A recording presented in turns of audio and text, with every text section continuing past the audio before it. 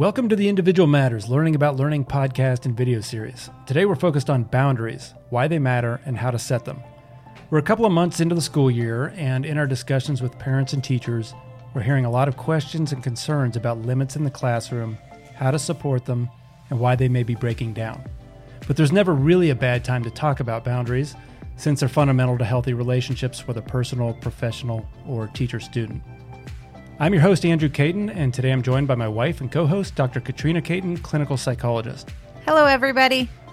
All right, let's get started. You're going to share 10 fundamentals of boundary setting.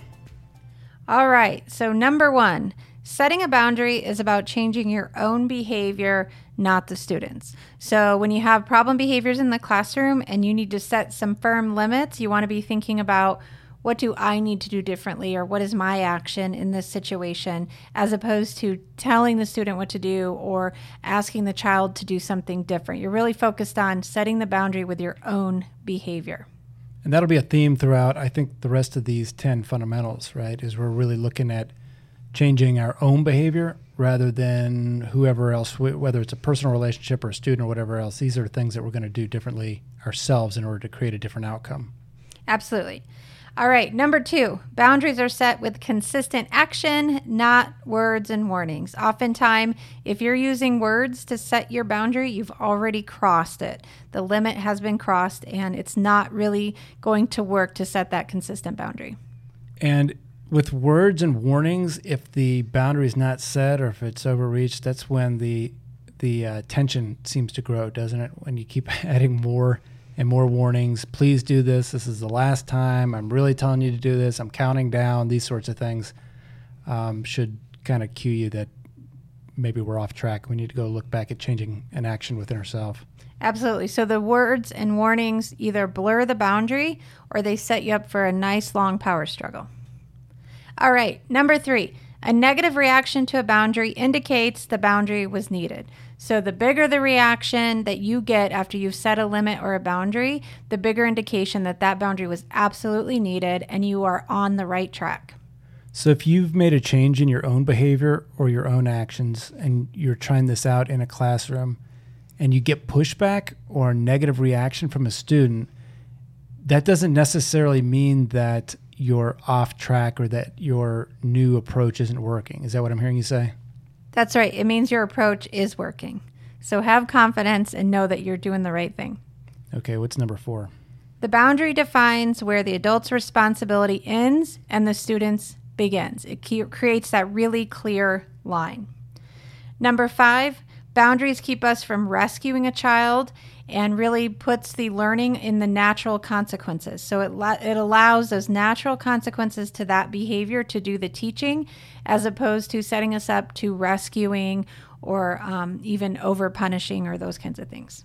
So the boundary between one person's responsibility and their actions, in this case, I guess I'm thinking about if a teacher steps over that boundary and tries to bail a student out of a problem that rightfully belongs to that student, or to solve a problem that is within that student's area to solve, that's where that boundary gets crossed, and then the student actually isn't benefiting, right? Is that what I'm hearing you say? Absolutely. So we're robbing them of a learning opportunity, and then we're making it about the power struggle again, as opposed to the natural consequences. Okay, what's number six? Boundaries promote ownership by clearly defining who owns the problem. So when there's a clear and consistent boundary set, then it's very clear the child owns the problem and they're the ones who come up with the solution for fixing that problem. Okay, number seven, all relationships have boundaries, regardless how intentional we are when we're setting them. So essentially, every relationship that you can think of has some boundary. Some are more enmeshed, some are more rigid, some are clear, some are unclear.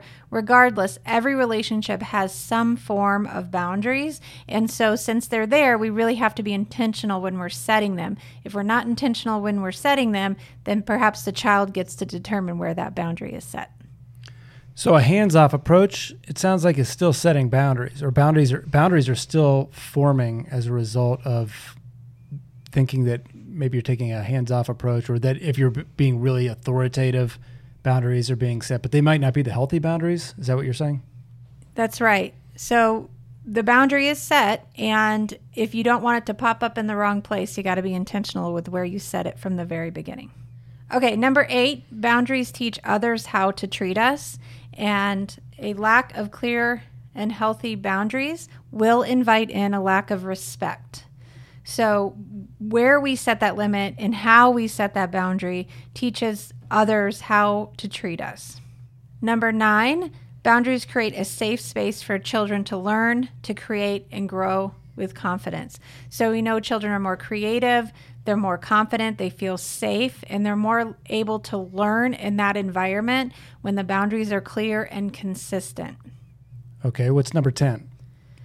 So number 10 is last but not least. This one's very important. It's much easier to loosen up a boundary or a limit later than to have a looser boundary and go back and try to firm it up.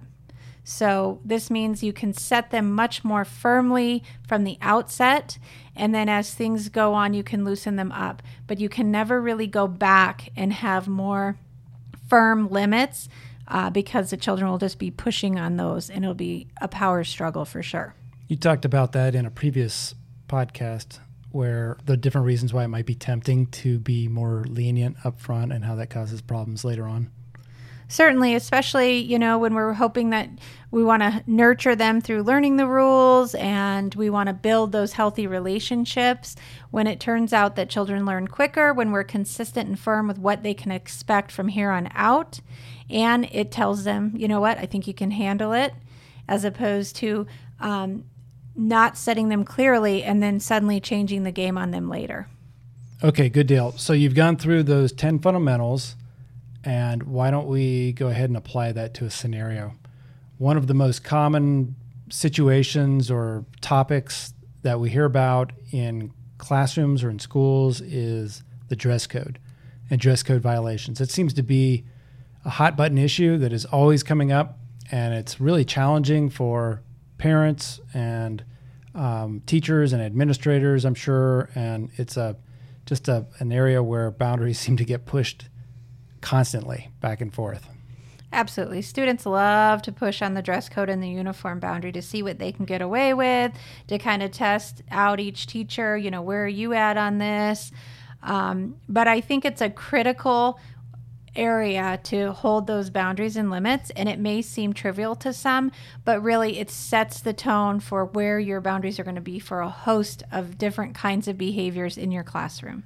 Yeah, and it's funny because it always starts small, right, with a shirt untucked, or maybe no belt, or maybe a sweatshirt or whatever, and then it just keeps growing and growing and growing, and especially as those boundaries aren't enforced, then it just inevitably becomes a bigger and bigger problem, which then makes it even more and more difficult to pare back and get back on track.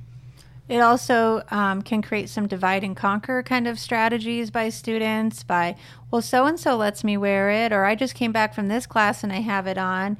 And it also is very telling to the students about how much respect you have for the dress code, for the rules and the handbook, and essentially, as I was saying, how united are the teachers and administration on holding kids' toes to the fire on this issue. Okay. Let's get specific. Let's imagine that during a class, a student is wearing a black sweatshirt that violates the dress code. The student is working quietly on his or her assignment, and you as a teacher didn't notice at first, but now you realize that the sweatshirt is not school approved. What do we do at this point? So let's use that as a scenario for applying some of those 10 fundamentals that you went over. And we have some questions that I can just read from or mention just as thinking questions. Anybody who's listening to this was not designed with a single right or wrong answer in mind. The questions and the scenario are really just to get us thinking about what the concept of boundaries is all about and how it might apply, because every school and every classroom may be different. So just thinking about, okay, how does this apply to me as a teacher? How can I use this to support healthy boundaries in my classroom? Okay. So the first question is, what boundary in this situation has been violated? So this one's a little more straightforward. The boundary has been the dress code.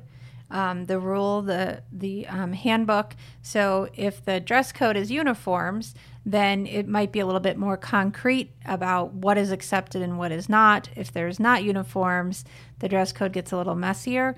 But essentially the boundary here is what can you wear in the classroom and when are you not allowed in the classroom with that on. So that's the boundary. As a teacher, how are boundaries, or how is the boundary in this situation set with the teacher's actions? So this was that number one, and it's really shifting how we think about boundaries from I need to change someone else's behavior to I need to change my own. So the issue is the child or the student's not wearing the uniform. So we have to really kind of dig deep and think about, okay, well, what action do I need to take to set this boundary in my classroom? Not what does the student need to do? Okay, another question here is your boundary defined by your behavior and not the student's? And if so, what action do you take? So when you're thinking about what action to take, you got to really be thinking about what is administration wanting you to do? What are the school-wide policies on the uniform violations? Does a child head to the principal? Do they head home? Is the parent called? What happens when the boundary is violated? That way, as the teacher, you know what action to take that's in line with all the other teachers and everybody's on the same page. So we're not getting that divide and conquer, and students know exactly what to expect. Yeah, and as I'm reading this, and I don't want to get too far ahead with these other questions, I haven't gone through all those, but I'm thinking about my own time as a teacher, and I would want to know where the line is, what the expectations are, and what my options are as a teacher. You know, what the expectations throughout the school are in the case of a dress code violation, so that I'm not having to come up with this or think about responses in the moment either. There should be I would prefer that this be an intentional, pre-planned, I know what I'm doing here before I get to this situation. And this takes us to number 4 is what's the strategy for enforcing the dress code? And to build on what you just said is students will no doubt give us lots of opportunities to practice our boundary setting when it comes to uniforms. There'll be repeat offenders. We're going to see it again and again. And so this isn't something that should pop up and surprise us. We should really be able to say, oh, I've seen this before and now I know what to do. The principal's got my back. My team has my back. We're all doing the same thing. We're all on the same page. The other thing that I like about knowing exactly what strategies we're using is that then it doesn't really matter if it was an oopsie and an accidental mistake, or if this is an intentional boundary pushing, or is this some other strategy the kids are using. It really doesn't matter because the response is the same, which then goes to that natural consequence. And the child can correct their behavior very quickly. It doesn't become about shame. It doesn't become about punishment. And we're just letting the consequences do the teaching. And next time they remember if it was an oopsie, or they really see that their strategy for pushing limits isn't working. That's nice because then it's not a confrontation between the teacher and the student. It's not a disagreement between the teacher and the student. You know, there's no favoritism going on here. It's not about that personal relationship. We're pointing back to, in that situation, you're pointing back to a recognized code or policy or rule, whatever you want to call it. And that's what it's about. And that's what everybody can point to and look at and say, is this or is this not being followed? So it's not really about any person or picking on anybody or whether a teacher likes a student or anything like that. Absolutely. So it's kind of that concept of it's not personal, it's just business. It is what it is. So it doesn't damage those relationships that you've been working so hard to build with each student. Okay, there's some different examples here of strategies for enforcing the dress code. And I don't know if you wanted to get into each of these, but there's public shaming, there's punishment, gentle or private reminder, public announcement, group reminder. I know you included these in here. What were you thinking? This is kind of going back to what you were saying as being armed and ready. So when you do see the sweatshirt, you already know what you're going to do. And more importantly, you know why you're doing it. I personally don't recommend public shaming. I don't think it's a healthy way to set boundaries or to build relationships, and I think it can be very damaging. But if that's the strategy that works and you feel good about it, just knowing why you're doing what you're doing is really important. Here, we're not really about punishing. We're supposed to be really allowing consequences to do the teaching, letting kids solve their own problems, and maintaining those relationships and those boundaries at the same time. And you can really think about how you might do that. And again, so what are you going to do as a whole? But more importantly, why are we doing that? Kind of what's the philosophy behind it? If we were to justify this kind of consequence, does it make sense? And then also, how can we help it fit different kinds of students? If you publicly shame an introvert who accidentally left their sweatshirt on, that's going to be a really damaging interaction and really mortifying. And if that child already has anxiety, that's not going to help. Other kids may not have as much of a problem with that sort of public announcement that they're out of uniform, but maybe think about how can we be sort of mindful and be intentional. And I suspect once you consistently set this, it's really going to become a non-issue because you're in the classroom and you're dressed in what you're supposed to be or you're not. So there really shouldn't be any wiggle room after a while. So as part of what you're talking about here, consequences, identifying what is the consequence for a violation? Because when I think about this, the example of a police officer pulling somebody over for speeding almost comes to mind, right? You're not allowed to speed, whatever the speed limit is. You've broken the law. If you've broken the law, you get a ticket. It's not about, if somebody's speeding, they're not trying to disrespect the police officer, and the police officer doesn't feel disrespected because somebody's stealing. It's not really about the police officer and the speeder. The law is the law. What are the consequences? Are they known by both parties beforehand? And then are they enforced? So it's about the law, not the relationship or the situations with these two individuals. Yeah, and another example would be your late fee on the credit card. It's not personal. It's automatically put on your account because you were a day late, 5 minutes late. It doesn't matter. Midnight, 12:05, you're late, $35. And then that consequence helps me remind myself next time to pay on time. So there's not excuses. It's clear, 12 a.m., it's been paid or it hasn't. Okay, but it sounds like both the police officer and the credit card company are not defining the consequences of those actions at their whim or in the moment. The police officer doesn't have to come up with a punishment when he catches a speeder. The law is the law. There's a certain expectation that the law be followed, and there is a fine if you don't follow it. So I don't mean to go too far off track with this. It just, as you're talking about this, it makes me think, if you're a teacher, what is the school's policy for consequences? Is it consistent across? And maybe I'm getting ahead, so why don't we go on? No, I think that's great. So what is the consequence, number one? And number two, how are you delivering that? Publicly, privately, whatever it might be. Okay, another question. How can you use positive reinforcement and the power of rapport to ensure students follow the dress code? So first of all, I can tell you that if you have good rapport, you're probably going to have uniform following in your classroom because they're going to respect that boundary. They're going to respect you, and they're going to know where the line is. The other part is that positive reinforcement is, okay, we're talking about natural consequences doing the teaching. Well, you know what? Positive consequences also do a lot of teaching, and we had talked about this in a previous as well. So throwing in a lot of that positive reinforcement, catching kids getting it right, catching the class, okay, we're all in uniform. I just realized such and such is going to happen, or we get points or whatever, or bragging on the students. And so that positive reinforcement is critical to continuing that, okay, what's the point? What's the baseline? What's the benchmark? Okay, and we just talked about, say, speeding tickets as a way of reducing speeding. But when you say positive reinforcement, you're talking about approaches to increase the behaviors that you do want. So you want students following the dress code.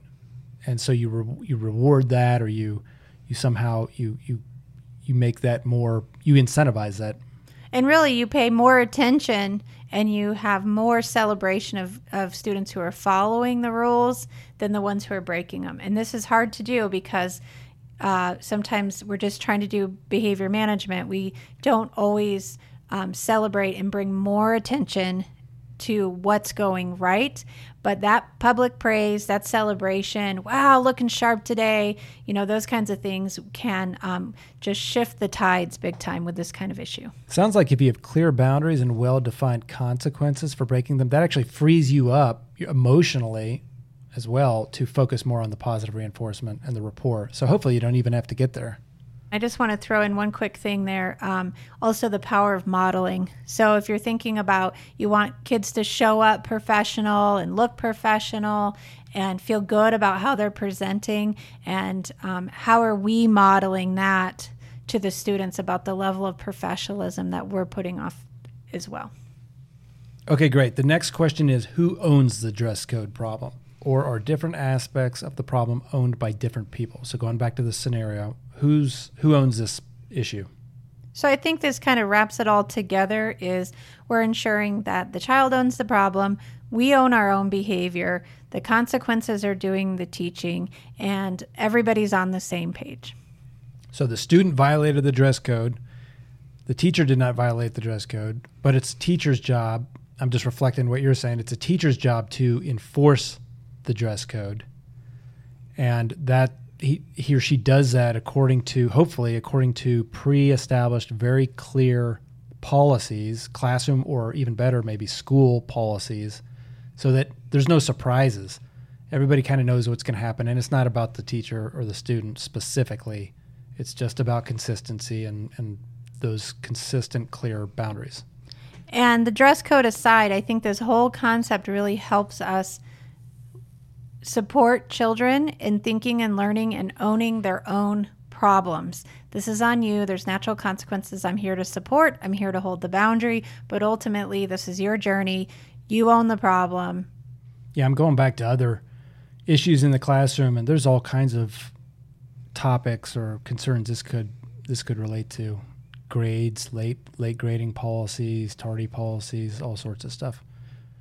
Okay, so we've given 10 fundamentals for setting healthy boundaries. And these are general fundamentals. They apply not just to the classroom or between teachers and students, but really in any interpersonal relationship. And then we went through and talked about a specific scenario, uniforms and dress code violations in the classroom, and laid out a series of questions just to think about, just to get discussions rolling. If you're a teacher listening to this or an administrator just thinking about, okay, how does this apply to my school or my classroom? Are we being consistent? Do I know myself what the expectations are and what the consequences are? Am I controlling my actions rather than trying to control the students? Am I using actions rather than words in order to set those boundaries? Am I refraining from rescuing the child or allowing natural consequences to do the teaching because maybe I'm not upholding healthy boundaries, and everything else that we went through. So I think this is a good scenario to talk about, and we may circle back and do another podcast with a different situation. Like I said, I remember late work policies was always a big one in the classroom and how they differed from classroom to classroom. So that might be something we do in the future. Is there anything else that you want to add? Nope, that's all on this one. Thanks for joining us, everyone. Okay, that's it for us today. As always, you can find more information and resources at our website, individualmatters.org. Thanks for joining us, and we hope to see you next time.